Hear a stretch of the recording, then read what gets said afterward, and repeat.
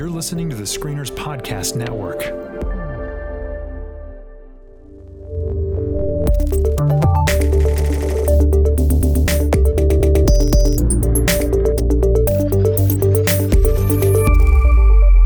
Welcome to the Next Trek Podcast. Every week we break down the latest episode of Star Trek Discovery and give our thoughts on the final frontier. My name is Chris. And I'm Tyler. And all right, so here we are, episode 13. This is quite an interesting episode because it really does end a chapter, so to speak, in the season, doesn't it? It really does. And it's kind of, I don't know, I feel like it ends it early. Yeah, I agree with you. I thought this was the season finale. You know, I mean, like, it felt this that is way. what I predicted would be in the finale, is them getting out and, you know, figuring all this out. What's interesting is this feels like something that like Game of Thrones does. Do you watch Game of Thrones by any chance? I am so behind, but yes. Okay. I mean, I've read the books, as far as they've come out, and watched. When's the Red Wedding? What season is that? Is that 3? That feels like 3. Yes, I think that's 3. So I'm 4 years behind. I didn't feel as bad when I was only like a year behind, but now I'm way behind. The reason why I'm bringing that up is because they always have like a penultimate episode. That's like the true. episode before the season finale is always the one that has like all the, they wrap up all the storylines, and then they have one more that kind of sets up what is coming next season. So I feel like that might be what this is. Like this was the penultimate episode, or it's not really though, because we still have 2 episodes left, I think. But still, this is like the resolution of a lot of stuff, and now they're going to be setting up. Well, and do you think next week might just be a 2-parter? We're going to get almost all of the resolution, and then we'll finally get there. I agree with you. Yeah. Before we get into that, so you and I started kind of chatting about this. This is something I was griping about on Twitter. Was it you that sent me the thing about, like, it's confirmed now Stamets is not the chief engineer on the Star Trek Discovery? Or Starship Discovery. Yeah, so I mean, this is from TrekMovie.com, and they had this Twitter, whatever you call it, discussion, I guess, thread.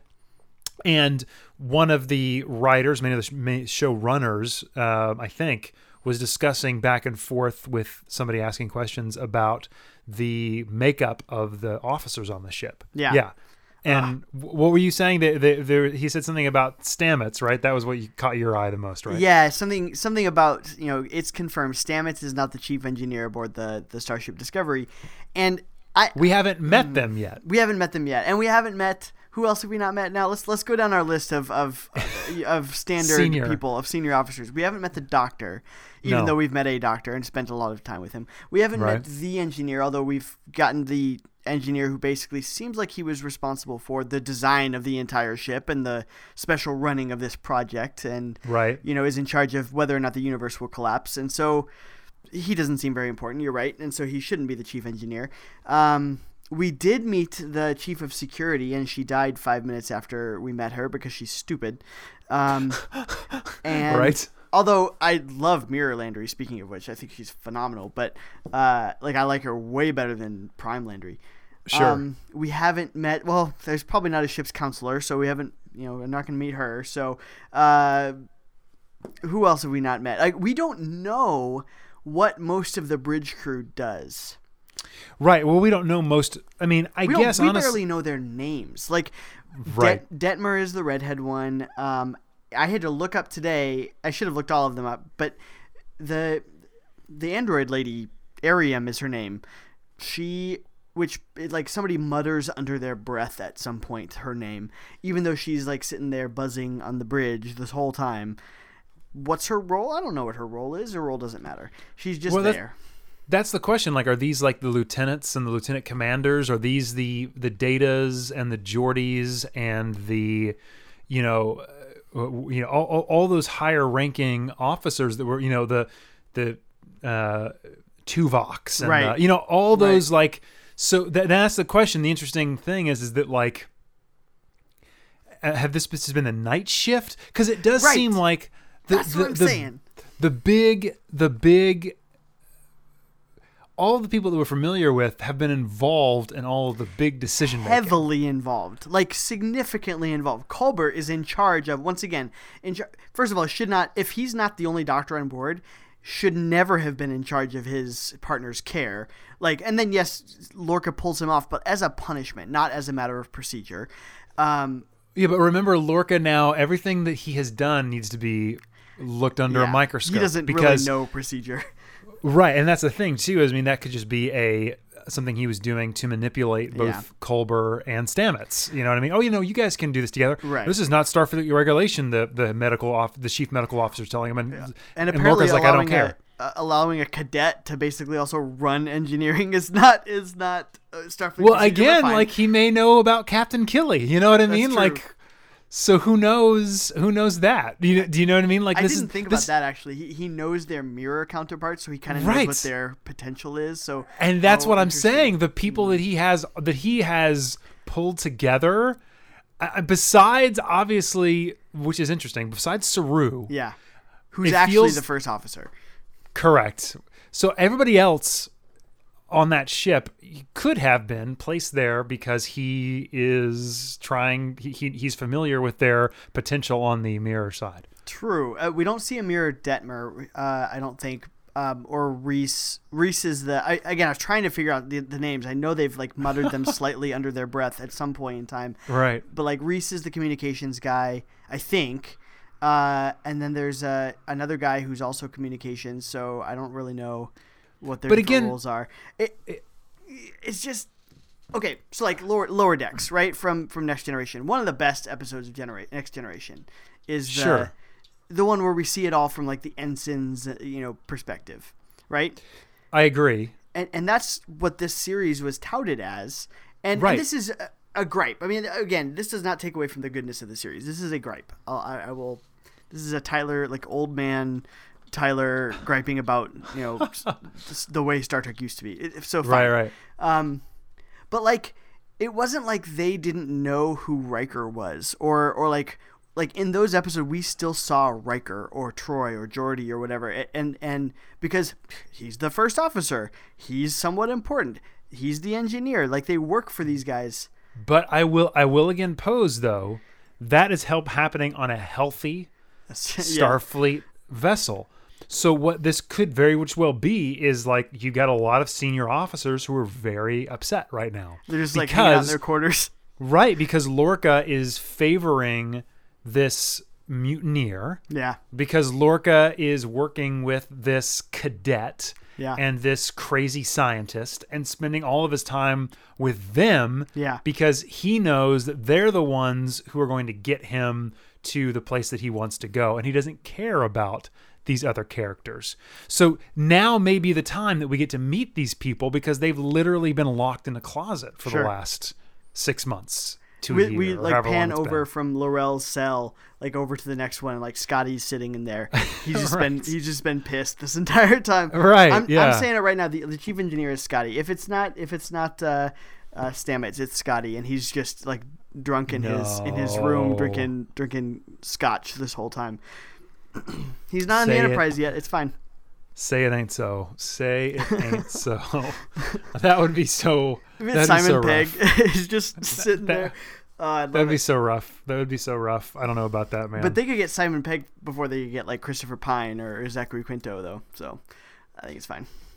And he'd be up for anything, right? He's in Star Wars and he'll do whatever. Star Trek and he'll be ever.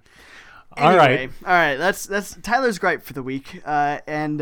Should this be a regular segment? Tyler's gripe. What's grinding Tyler's gears this week? I don't know. I don't know if I like that or not. But we'll see. All of our loyal listeners, just let us know the title of the segment and give us some theme music, and we'll do it. All right. Well, let's dive into episode 13. What's past is Prologue. I'm living proof that fate is real. The strong and the capable will always rise. He does not control this ship. I do. Discovery is no longer Lorca's. She is ours. I'm responsible for forging my own path. We all are. Welcome home, Michael. All right, so we start off pretty quickly after the last episode ended, where Lorca is kind of back trying to get in charge, trying to overthrow Philippa Georgiou, and he finds his followers. It almost felt like a very Khan moment where Khan is reviving all of his people. Yep, totally. Yeah, that's a very apt description. Yeah, no doubt. And I really liked it. I like that we meet Mirror Landry, who. This is all interesting, but again, they've been now being tortured for like a year and a half or something like that, and they all seem a little bit like they're ready to go. I'm good.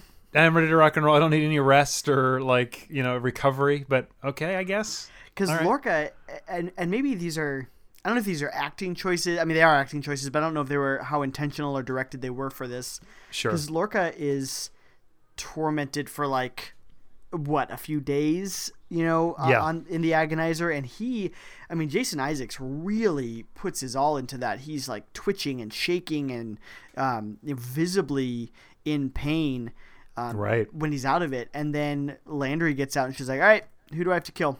Right, exactly. I'm ready to rock. Let's do this. So I wonder maybe his time in the Prime universe softened him or something, but they've been in it for 2.5 years. Is that what I remember? 2.5 years? I don't know. That sounds right. I think you're correct on this, but I don't remember the exact time frame. But it was definitely closer to years than it was weeks or months. Right. So they've been in here for a long time. For some reason, something is sticking in my mind like 200 days, but I don't think it's that short. I want to say it's 2.5 years. I don't know. Anyway, they were in there for quite a while, and they're ready to go. The first thing they do is seek out Mirror Stamets, and he's not what I expected, actually. What did you think of Mirror Stamets? I was pretty sure he's going to be just like a Nazi. Yeah, no, he's much more the not bumbling, but kind of like helpless sidekick to the villain. It almost seemed like the snarling, like you know what I mean? Yeah. He did not seem like he could stand up on his own 2 feet. That he was very much he was dependent upon whoever was in power. So if Georgiou was the one who's in power, that's the one who's going to be loyal to. If it's whoever has the power, that's where this Stamets is going to go. Right. And he has very little willpower of his own. He's weak. Yeah, he is, and kind of sniveling and groveling a little bit. I mean, not literally groveling, but like, you want me to figure out how to stop the emergency transport? Oh, I can do that. He just he's not as willing strong to as please. ours. Yeah. Yeah. Which whatever. I was kind of hoping he'd be more of an evil mastermind, sort of working behind the scenes, but I guess not. Yeah, he just seems to be the master of everything, though. Like he does seem more like an engineer. That he's able to, he knows all the code and he understands how the ship works and the defense systems and all that kind of stuff. He kind of is able to hack and give Lorca the access that he needs in order to take over the ship. Yeah. Well, and so they use him. They do that, and he kind of starts using biological weapons on the crew of the Charon and knocks everybody out and helps Lorca essentially take over the ship. It even seems like he's trying to lure Georgiou to this one location so that they can set a trap for her. Right. Yeah. Which is, he goes to just like this hallway. Is that kind of where we're headed? Is just a random? Yeah. And she walks right into that. I'm sorry. Like, how do you get to be an emperor and walk by yourself in a hallway? Yeah, she's got backup behind her, but walk by yourself into a hallway. She was the first one in. Yeah. I guess she knew there was a force field there, maybe, but. Yeah, I guess a show of power or whatever. Maybe you could argue it's a cultural thing, maybe. Yeah. I don't know. Yeah, there was multiple times during that little bit, and again, these are tiny little gripes. They don't take away from the overall thing, but I was like, Georgiou, I'm sorry, you're the Empress, or Emperor, I'm sorry. You're just gonna like walk into this hallway, or you're gonna like the same kind of things when she's fighting off the people at the end. She just stands openly where like 100 guys are blasting through her. There's a pillar right there. You can hide behind it. But maybe it's that boldness of I am the Emperor. I will hide behind nothing. Right. So the Discovery that is still trying to figure out how to get Burnham off the Charon.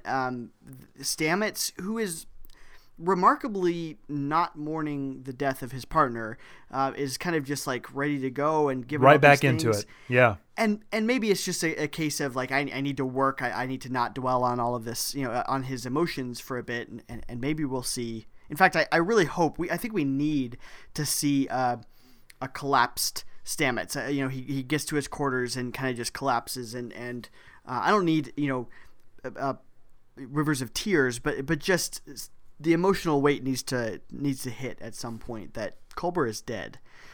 Yeah, unless he knows something that we don't. True. I mean, obviously Culber did say something about nothing ever dies in here or whatever, I think was the line from a couple of episodes ago. Yeah. So perhaps he has an idea to get back to Culber in some way. I don't know. Who knows? True. But yeah, you're right. We just don't know everything he does. So that's very true. And maybe that'll be something that he explores later on. And that would be intriguing. I kind of hope they do that. We learn a little bit more about this gigantic ball of energy that is powering the Charon, and it's this big ball of mycelial energy. Yep. And to me, it's just since last week, I think we said this. It's just screaming to be blown up. Yeah, right? Well, it's just a big red thing to shoot. That's all it is. It's a giant. And it's literally the first thing they say, isn't it? I think hey, I think if we shoot a torpedo in it, and I was like, oh my gosh. Yeah. Right. What a dumb. It's just so it's even worse than the Death Star. You know what I mean? Like there's a tube. There's a force field. Like it's barely a force field. Yeah. With a trapdoor above it, and that was maybe my favorite part.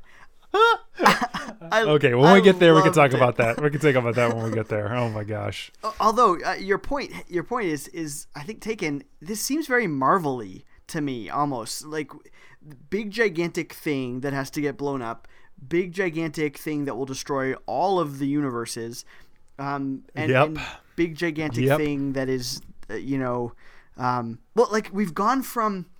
I guess, has Star Trek really ever done the universe will be destroyed plots? Not big ones. Couple times. I mean, I think doesn't like Parallels deal with that? Doesn't what's the last Next Generation episode? All Good Things. That's true. I guess all good things when they're all like talking about like, am I consume everything? Right? Isn't that what's happening there? Yeah. I don't know. I don't know. That's a good question. I don't know if it doesn't do it too often. You're right. And I think maybe what's like you are right with those. I think what's putting the pin in it a little bit much is just the gigantic big ball of energy, sort of like in every Marvel movie lately, except for Thor. We get gigantic blue beam shooting into the sky or something like that. So Doctor Strange didn't do that though. Wonderfully. That's was true. Amazing. They how just Sorry, that actually I put my nerd glasses on. I'm sorry. In issue 355 of Doctor Strange. Yeah.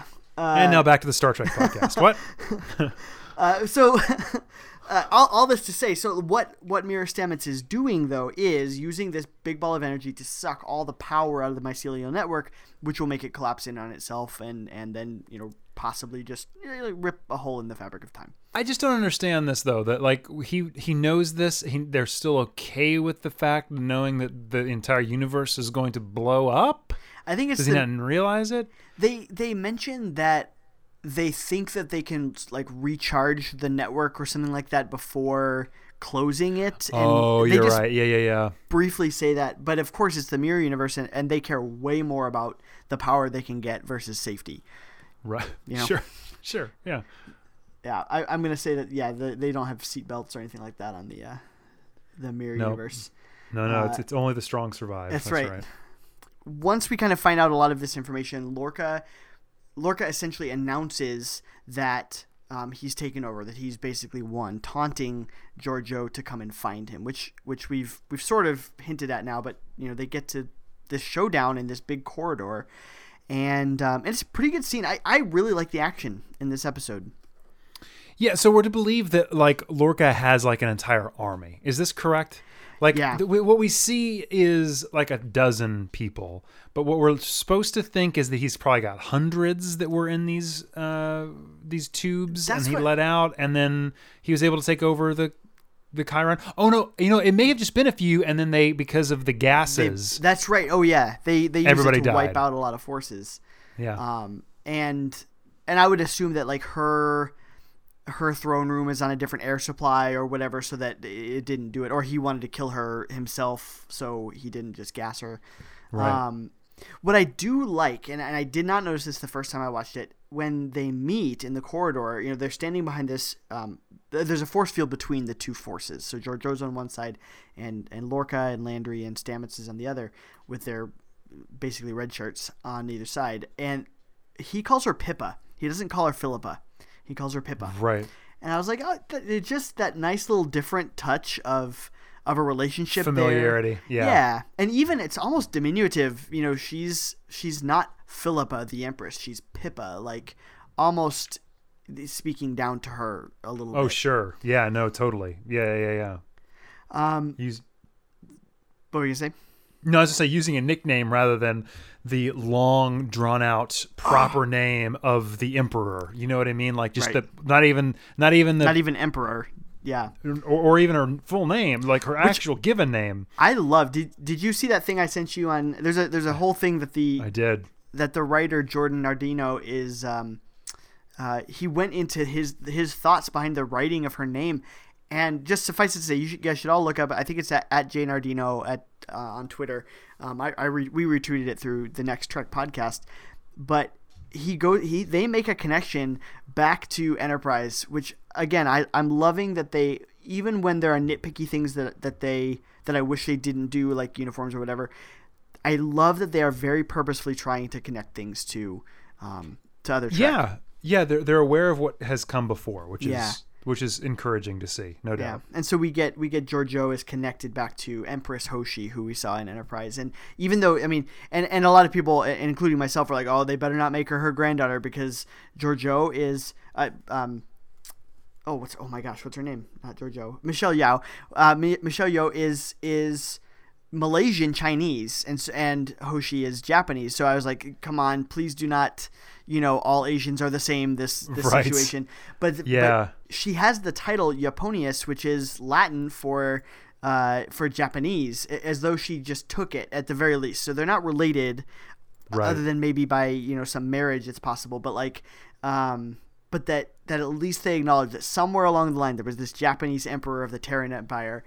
Yeah, Hoshi, and it was awesome. That was cool. Anyway, yeah, very cool, very cool. Yeah. No, I like it. I did like how they decided to tie all that in. That was very good. And it's one of those things you wouldn't, in fact, I didn't know that was the Latin name for Japan or Japanese, and so I just didn't think about it. I thought, well, I'll look that up later, and then it was a nice little Easter egg. Cool. So they get into a big fight, and Stamets, she beams away, which makes everybody mad that she's able to have a site-to-site transport. Landry wants to kill Stamets, which is great. I kind of wish that was a thread that they had played up a little bit more, but they do kill him soon, so they can't play that up very much. And then we get to Michael Burnham making contact with Discovery, and she makes her big revelation to the crew that Lorca is Mirror Lorca. Right. Yeah. Yeah. It's pretty crazy. Yeah, and I think they actually take it fairly well in stride. I think for everybody, they were like, it started to make click and make sense. Like, that's why he's crazy. Oh. Yeah. Okay.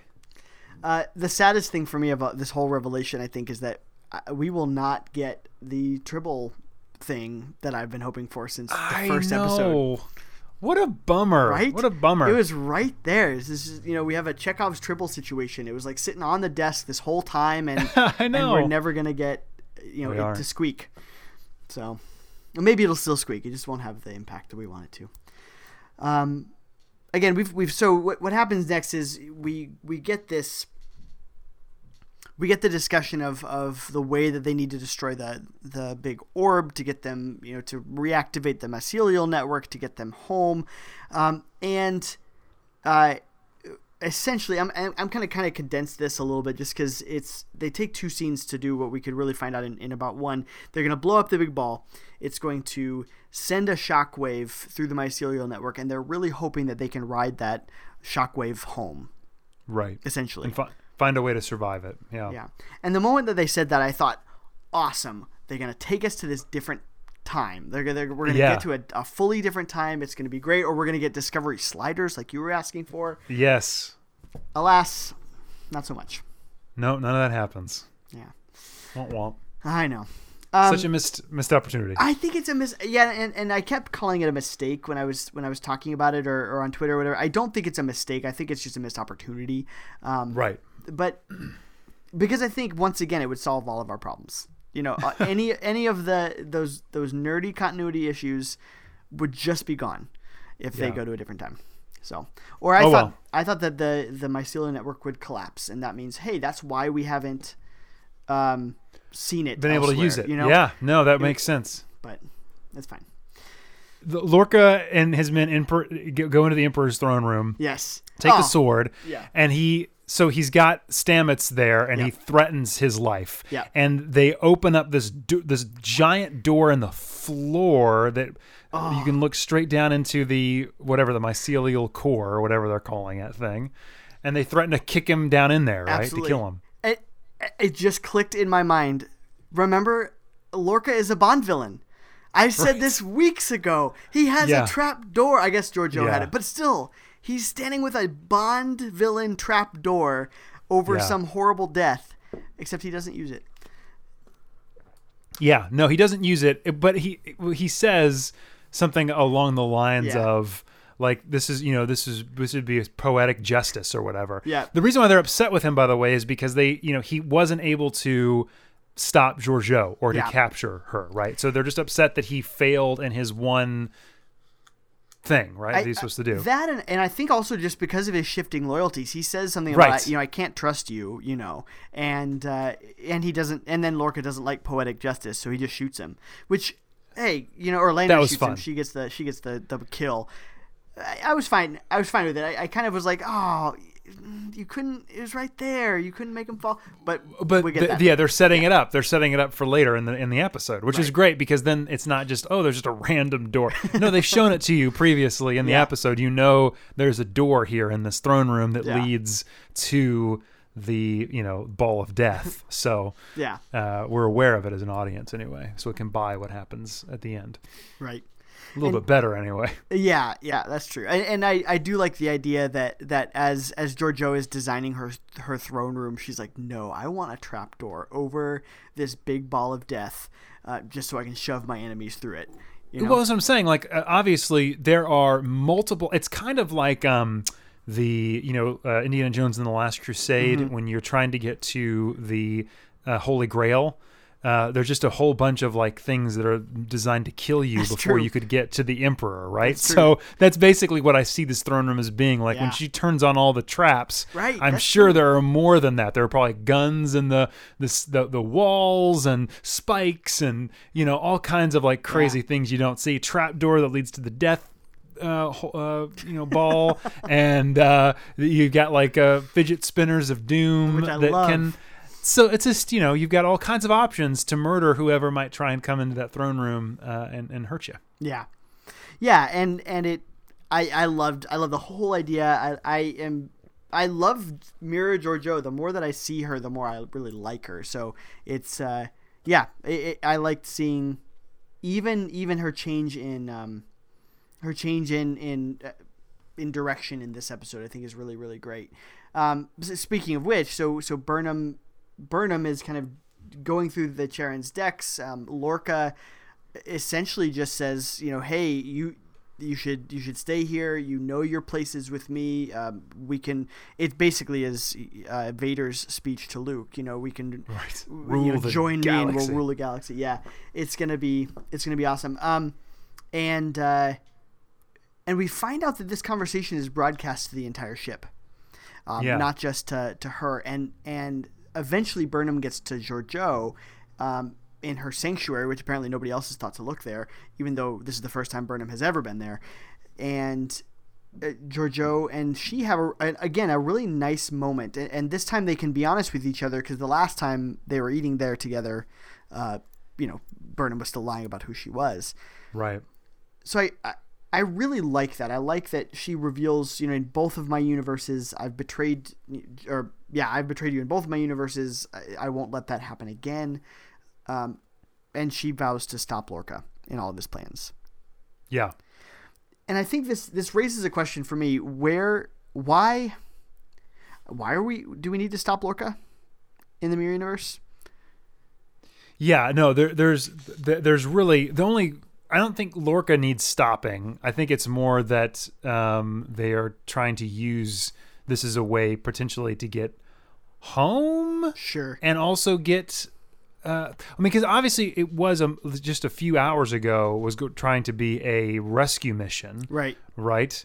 The Discovery was going to come back and try and figure out, and they figured out that perhaps this Chiron with their giant ball of doom might actually explode and take them home. Right. So now this is their probably best chance to get home and save the universe, because it's also destroying the mycelial network that might tear all of the universe apart. So I think that's kind of their main. It's not necessarily that they want to stop Lorca. It's more that they need to stop this ball of doom from destroying the universe. Right. And Lorca just so happens to be, standing on it. It very well could have just been Giorgio fighting against them. Yeah, that's true. Or anyone. One of the things I have really liked that this episode and the last couple have done well, and I want to do a big rewatch at the end of the season and kind of see how they've peppered this around, or peppered this throughout. I think that they've really been purposeful about stating when they are following or living up to Starfleet ideals.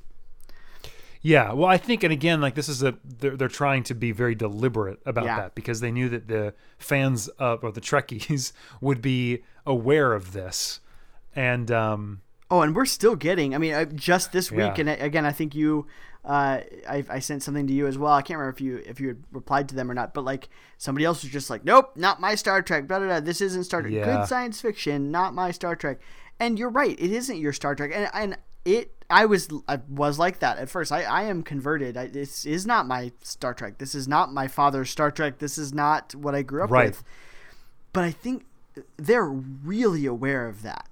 Well, but I think, and again, they're going there though. It's not that they're aware; they're doing it.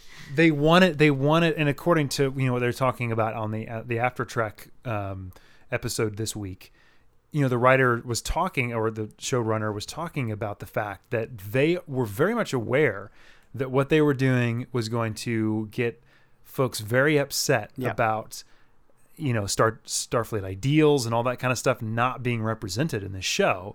And now they're able to say, okay, now we're going to reclaim those things. Now that we know that that's not who we want to be, how can we reclaim that? When the leader of, your vessel is not living up to your moral standard, what can you do? You know what I mean? What does that look like? Why what does the ship look like? That dysfunctioning relationship look like? And now how can we fix it and make it better?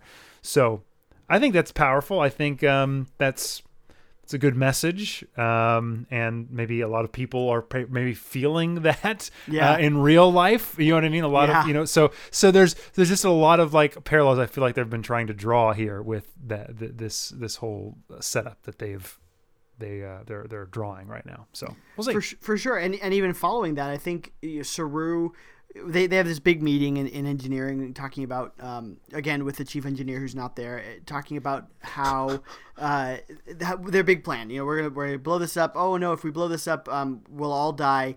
But we have to do it anyway. The big thing is that we will not accept this no-win scenario. We will not, we are not going to be under Lorca's thumb anymore, essentially. Saru's seriously inspirational in this. We only saw Giorgio for one episode, real Giorgio. Saru is the first Starfleet captain we've seen, like real one in this season, and I like it. No, I do too. And his, his charge that Discovery is no longer Lorca's, is a good. It's a good feeling of like, okay, we're going to restore what was taken away from us. And we realize that we're not living up to what we need to. Now we can. Let's do this. If you can. It was great. It was a great moment. Yeah, I really liked it. It was a very Kirkian speech, not as macho, but very very James Kirk or maybe even Picard of just he's going to inspire his people, and I like it. It is well known that my species has the ability to sense the coming of death. I do not sense it today. I may not have all the answers. However, I do know that I am surrounded by a team I trust. The finest a captain could ever hope to command. Lorca abused our idealism. And make no mistake, Discovery is no longer Lorca's. She is ours. And today will be her maiden voyage. We have a duty to perform, and we will not accept a no-win scenario. You have your orders. On your way. Again, after this amazing inspirational speech that Saru gives, he basically everybody just gets to their stations, and they are ready to get this done. We're going to be very Starfleet. We are going to get home. We're going to it's very Voyager. We're going to get home. We're going to save the universe, and we are going to be Starfleet as we do it. We're not doing things Lorca's way anymore, and it worked really well. Lorca, speaking of Lorca, is again now in control, and I love the line, the exchange that he has with Landry. He says, "I was just thinking about everyone who has ever said that the victory felt empty when it was attained." What a bunch of idiots they were as he stands on her throne stands room. in the throne. Yeah. Oh, I loved it. And then Burnham and Georgiou walk right in. Yeah, which was surprising. I wasn't expecting this moment to happen. That they had, basically been baiting Michael the entire time. Very, we already mentioned this, but very Die Hard like, right? Yeah. Michael Burnham is in the Jeffries tubes. She's, there's a moment when she sends a false signal. Yep. To get the security officer to come there rather than come to the wrong spot. Yeah, which happens in Die Hard. He sets up in Die Hard. I think the walkie-talkie, he does that in Die Hard. And so like there's so many of these moments where she is evading them, and then just like in Die Hard, just kind of shows right up right to the main guy head on. So that was really surprising to me that like, oh, wow. Okay. Yeah. What is their plan here? I don't understand what they're going to do. Well, and it's so obviously some kind of a trap. And I love their dialogue, her dialogue with Lorca. He's like, okay, let's get this out of the way. You're not just offering. I already have her. She's right in front of me. Speaking of the Emperor, what's actually happening here? I like the little chess game that they play. Right. They're trying to figure each other out. Yeah. Totally. Yeah. They knew that that neither one of them are idiots. No. And then she offers herself, that was surprising. Once again, obviously that's not what she really means, but again, she does it, and it's one of those things. I wonder what would have happened if Lorca had just vaporized Georgiou right there, and it's like, all right, cool, you're with me now. Which is kind of what I was expecting. I was too. I really was surprised. Not disappointed. I was not disappointed that they go. There's an all-out fight, kind of mirroring the last one that Georgiou and she had together on the Klingon ship. And it's a great fight. The action in this episode is really, really cool. Yeah, it's good. It is good. And as they're fighting, Landry and Burnham are fighting. I mean, it's this huge, gigantic, frenetic battle. And Georgiou, we get to see some of Michelle Yeoh's martial arts, which is awesome to see. And Landry and Michael Burnham are fighting, and Lorca just freaking cuts her in half. Like, not literally in half, but he just like swipes her. She and Burnham are fighting, and there is no love lost between Lorca and Landry. She is in the way. Well, I think more that he didn't want her to hurt Michael Burnham. Yeah. It's nuts though. Like, well, in fact, they were talking after track. He was originally supposed to stab through Landry to get to Michael Burnham, but they cut that out. And And I guess in doing that, it makes it more ambiguous. Was he saving her? Was he literally saving her life? Yeah. Yes. I think he would do anything to protect her, even though she hates him. Yeah. Even though he knows that she wants to end him by any means necessary, he still thinks he can persuade her to join him. He still has that blurred line between his Michael Burnham and her. Well, yeah, totally. Well, I think I don't know. Like, he feels like he can use his persuasive power or his ability to manipulate to get her to join him if he just has the right pieces in order, just to have the right things, he can get her to join him. So I think he's self-deceived in that way, no doubt. And that's ultimately his downfall. They have a cool little hand-to-hand combat for a little while. She just says, "I will not kill you now." Once again, very, very clearly stating she is Starfleet. She even says, "We would have helped you get home if you had asked. We would have found a way to get you back to your universe." Right. Yes. Basically, trying to say, we would have helped you. We would have been. I mean, I can't possibly think that's true, but maybe they're that nice. They would have done something. They wouldn't have given him a ship and said, "Hey, experiment with mycelial, whatever." But they would have said, "Hey, let's maybe work with some scientists and figure out what happened." And he gets there, by the way, they mentioned this earlier, got there the exact same way that the Enterprise crew gets there in Mirror Mirror, through this ion storm, which apparently, nobody has figured out. Just beam through an ion storm. Like in later on, like whenever somebody finds an ion storm, they're not like, "Oh, let's go to the mirror universe for a second." No, let's not do that. Why would we ever do that, Tyler? Why would that be a good idea? Because you get to see bearded Spock and it's cool. Okay. I just think of missed opportunities. Sure. Worst opportunity ever. Bad vacation. Terrible. Yes. Vacation. #terriblevacations.com. So anyway, it says they get through this. They have this hand-to-hand combat thing, and Burnham says, that I won't kill you now. That's not who Starfleet is. But Georgiou, as we know, is not Starfleet, and she stabs him straight through. That was so cool, though. It was great. I loved it.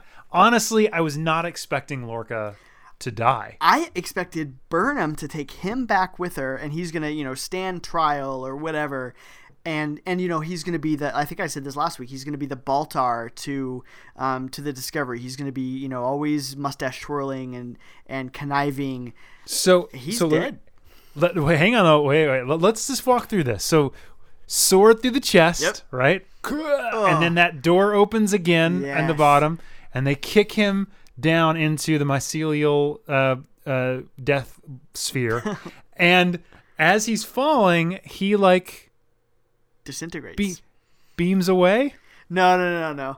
Although there was a weird noise. I will say there was a weird sound effect. I'm going to say he beamed away. Yeah. I am 90% sure that there was another ship that they just didn't see, and he was beamed away just like Tyler was beamed away a couple episodes ago. This is my new theory. Next season, we're going to see him come back through this ion storm and come back for revenge against Emperor Georgiou.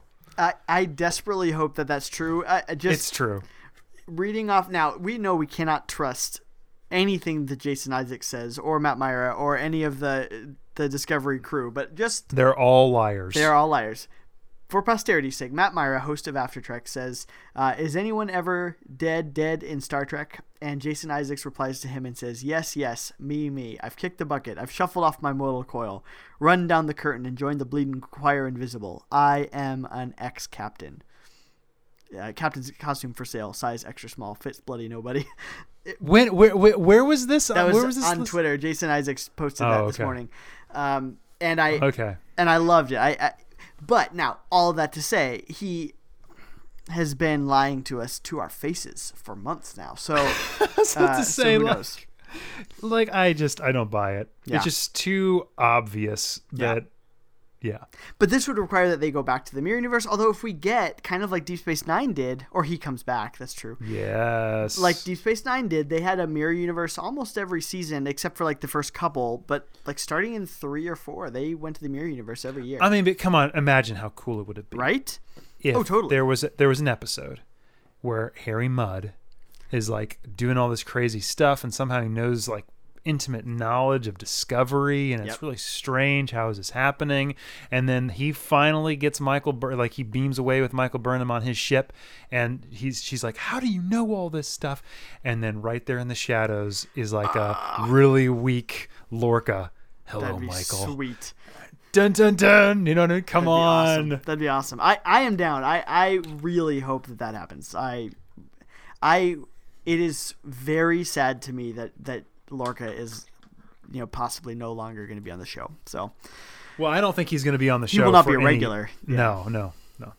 But he was, for all of his badness, he's been an awesome character. He's been a great villain. Yeah.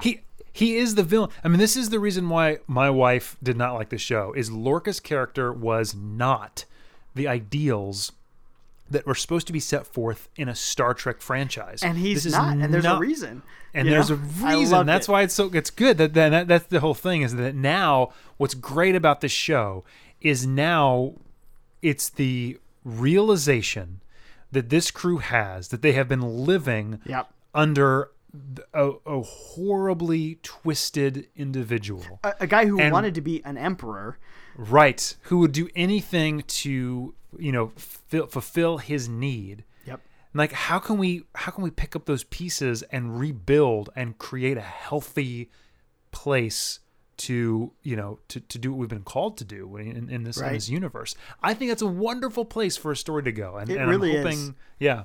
And that's why that speech of Saru's is so good and so well timed, because we finally get the Starfleet we've been looking for. We get Amen. And a good like Kobayashi Maru reference to boot. I mean, it's great. It's true. Yeah, no win scenarios and all that stuff. Yeah. So bringing it all together. So Giorgio kills her, and then him. Kills Lorca, and Michael Burnham contacts the Discovery just as Lorca's remaining troops are storming the throne room, and Giorgio basically says, "I'll buy you time. Get out of here. I'll buy you time." Yeah, I'll defend you. And then so she's having this firefight once again, standing right out in the open. She's not. I don't know how she got to become emperor. I'm going to assume she just poisoned her way up to the top, because she is not a good tactician. No, good no martial way. artist, but stands behind no pillars, no desks, no nothing in the open. And I love the moment, and you see what's going through Sonequa Martin Green's head, through Burnham's head, as she contacts the Discovery, who's been waiting for her so they can get a lock on her to transport her off. She opens up her communicator, and at the last moment, she bolts for Giorgio and grabs her and beams her off the Charon. Did you at all see that coming, that she was going to beam Giorgio off? No. Not even slightly. I didn't. No. Look, she's built up as she is a cold-blooded killer. I'm sorry that sure, Emperor Giorgio could be cool. No, I don't think so. She literally in cold blood murdered 6 or 7 people right in front of her most loyal lords. Yeah, I don't, you know what I mean? I can't imagine that these people in the mirror universe are bad, but the leader has to be the worst of the worst. Yeah. And that was the thing that doesn't really make any sense to me. Like her turn of character to Michael did not make any sense to me. It felt a little too heavy-handed. Oh, I'm reformed now. Do you know what I mean? I think that I don't think she ever reformed. I really don't believe that. I think it's more of just she gained a respect. She realized, she's not her Michael. She even says, for a second, I thought I had her back. But she is aware that she's not. But that doesn't mean she's fully reformed. It's it's weird because I expected, like we just said, I expected her to bring Lorca back with her, right? And then Lorca is going to basically continue what he was doing under, but not in the same role, help him win the war. That's obviously where Georgiou's going to go, right? Like Georgiou is going to help them to. Well, is Georgiou going to be is Michelle Yeoh going to be a regular on Discovery now? Like, is she going to be a part of the crew? See, I predict she's going to die by the end of the season. She's got to, but maybe I would love it. I mean, what a weird bait and switch, right? Where no one knew she was going to die. I mean, we sort of predicted it, but no one knew for sure. She was billed basically as a series regular at the very beginning. So was Jason Isaacs. And now she died in the second episode, and now she might be a regular. I don't know. I think she's got to die by the end of the season. That's my prediction. So it's pretty crazy. Like Michael Burnham's like Captain Death count is just keeps climbing up, doesn't it? But she keeps getting weird like retries for all of these. Like, I don't know. It's true. So if she kills like Philippa twice, if that happens again. And then if, obviously Lorca is down, it just seems so funny. Like, if she kills Saru, we're done. I quit. Yeah, I think she's cursed at that point. Yeah. Oh gosh. Yeah. At that point, they just give her the death penalty. Don't sentence her to life. We're done. Yeah. So anyway, they get back on there, and right as that happens, Stamets, has plugged himself back into the spore drive, and they are going to fly away home through the big ball of energy that somehow they fly through the ball of mycelial death. They fly through it. Yes. After shooting photon torpedoes at it. Yes. This thing that if it explodes, they're not sure if it will destroy them. Yes. But they fly through it. Like, did I see something? It was really goofy, man. Right through I was like, where are they going? I was like, why don't they like get a running start and don't they have like on the back torpedoes? Yeah. Yeah, like why don't they wave? Yeah, I didn't understand any of the physics of what had happened. I was they like, are wait, still what? flying based on mushrooms. There's no physics that works in all of this. That's right. Stamets is high right now. He doesn't care. And maybe that's that's how he's dealing with his partner's death. He's shooting up again. Getting high. Yeah. Anyway, so it was very cool effect. I like the fighting in this episode, and I like the effects in this episode. They've done a good job. As he's plugged in, they're flying through the mycelial network. We see lots of branching off of different potential pathways that they have. That's kind of neat. Yeah. And of course he starts to get lost, but he remembers what Culber had said and go back to the music, listen to the music. To me, okay, so see if you can help me figure this out, because to me that made it seem like he's just like he's able to just focus in on their universe based on the opera that he had been listening to. I think it's whatever he's grounded on. I'm sure what happens is that as he goes in, there's just so many options, you become overwhelmed really quick, and that's the focus. He's just trying to focus on the path. It's the ability to focus and to see, the what is the clearing, the clearing in the forest. Yeah, clearing in the forest, and to find that path that is predefined. It can be very easy to get lost in the forest, I think. So it's just more like his ability to stay focused and to see what is obvious, the signs that are right in front of him. Yeah. So that's what it seemed like to me anyway. And yeah, I'll take it. I think that, I think that works. And I liked it. This whole, they made a huge deal about, we haven't, we haven't seen the last of Culber and Stamets.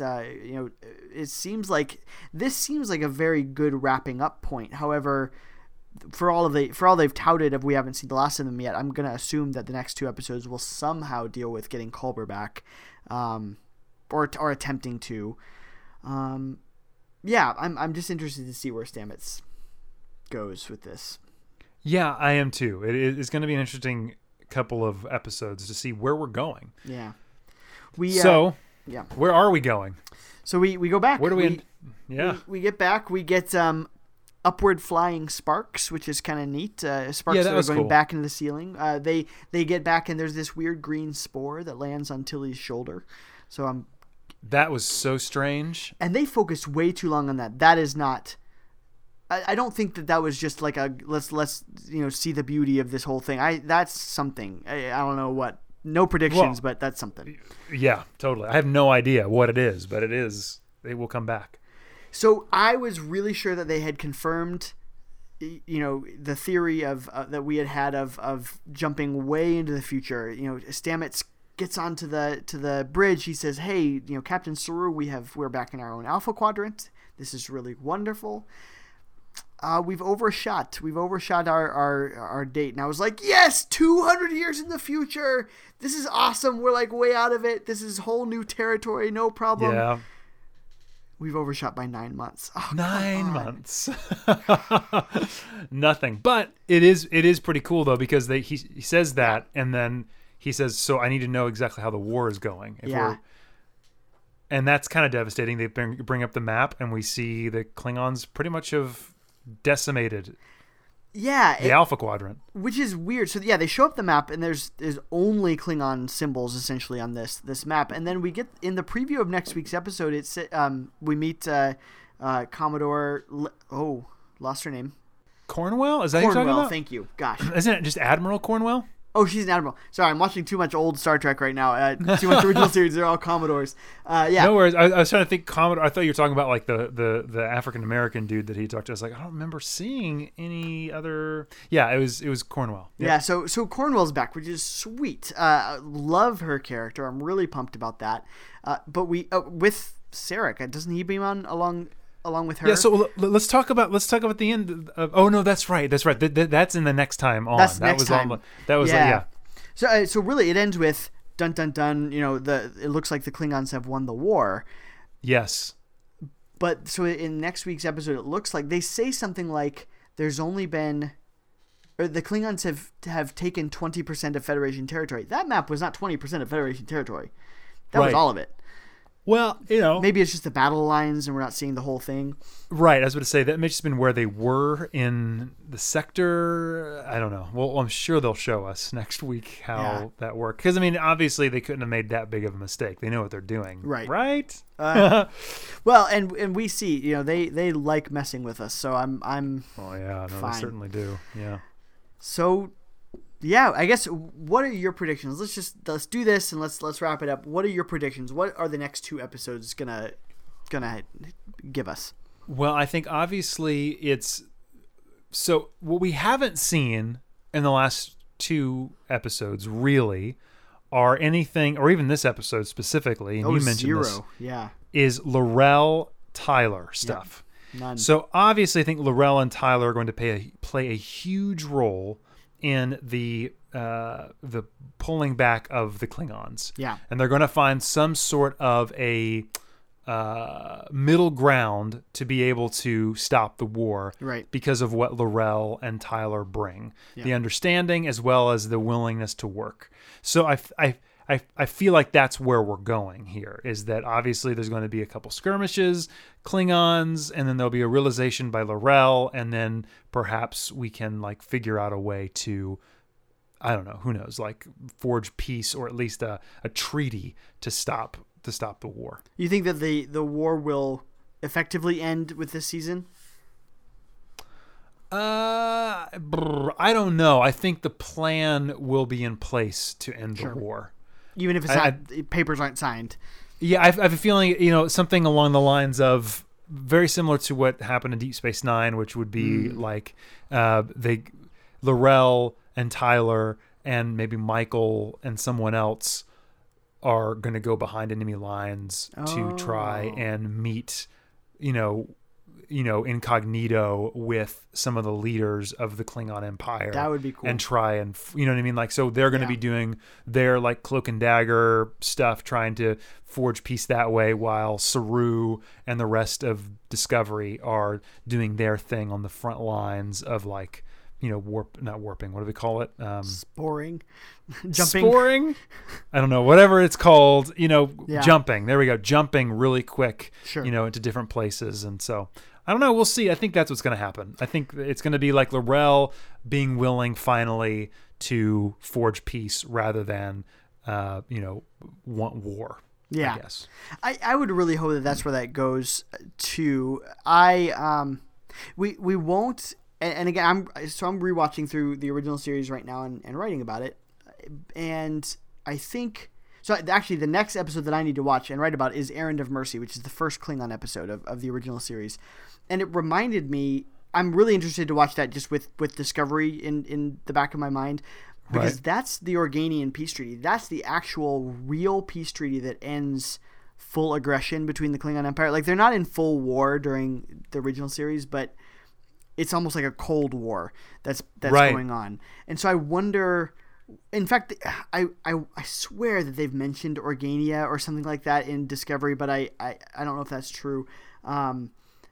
Or maybe it was just that weird. Oh, it was the weird vapor planet. That's what made me think of the Organians a little bit, because they're just big balls of light. Gotcha. And so you're the chronology expert. Where does 9 months from where they jumped put us in the Prime timeline? It's going to only bring us 9 years. 9 years. I was right. 9 years before Kirk gets on the Enterprise. All right, so who knows? So it could be anything then, is what you're telling me. There's no significance to 9 months, no significance in the Trek verse. Somebody could have had a baby. That's where we could have been. That is certainly. Yeah. Ooh, who could have had a baby? Oh boy, here we go. Cornwell. I was just thinking. I was like, but with who? Because obviously, no, totally, no. Harry Mudd and Stella could have had a baby. You know, we could have a little Mudd running around. Who knows? Yeah. All right. Well, with all of that, do we need to add anything else? I mean, what do we think? Where do you think we're headed? You asked me. What do you think? I think I generally agree with you. I think they have two big choices. I think they end it at the end of this, which I feel like they already seemed to have ended it when they killed off the Klingon leadership before, right as they were jumping into the mirror universe. But obviously that didn't end the war. So either the Klingons are going to be super fractured and all over the place and leaderless, and so the war is harder to defeat or to win than ever, or we're going to wrap it up and we have a new single season storyline for the next one. Do we have the Romulans? Do we have something else going on? I kind of hope they take it really. First of all, I really wish that they would just go full anthology and we just get a completely different timeline, but they won't do that. But I think I really hope that they will take a completely different storyline from the Discovery. They've recovered. They are a new ship. Burnham has some kind of a permanent place on the ship. Maybe Saru is captain, and we get some new thing that's going on. I really kind of hope that's where we go. So clean slate is what you're hoping for. That's what and I don't think we will know what that slate is, what that looks like. But I hope that everything is really wrapped up, other than some personal stuff. I don't think Burnham will be all together, but she'll be on her way to be healed. That's where I hope we go. Yeah. Cool. Sweet. All right. Sweet. Well, definitely let us know what you guys think. If you're listening to this right now, let us know on social media, either on Facebook or on Twitter, right? Yep, we are at The Next Trek on Twitter, and just search for us, The Next Trek Podcast on Facebook. I've been seriously good about posting on Facebook. You have. You should be so proud. Yeah, that's good. I feel like I die a little bit inside every time I post on Facebook, but that's okay. That shouldn't stop any of you, our loyal listeners, from posting and interacting with us on Facebook or on Twitter. Yeah. And hey, also, if you're listening, do us a favor. If you can, go to iTunes and give us a rating, like a 5-star rating, and subscribe. That would be really helpful. I know it's kind of annoying to hear people say that, but it would be great to get some feedback from you guys. Let us know what you think. That would be awesome. Absolutely. All right. And as always, live long and prosper, everybody. We will talk to you next week.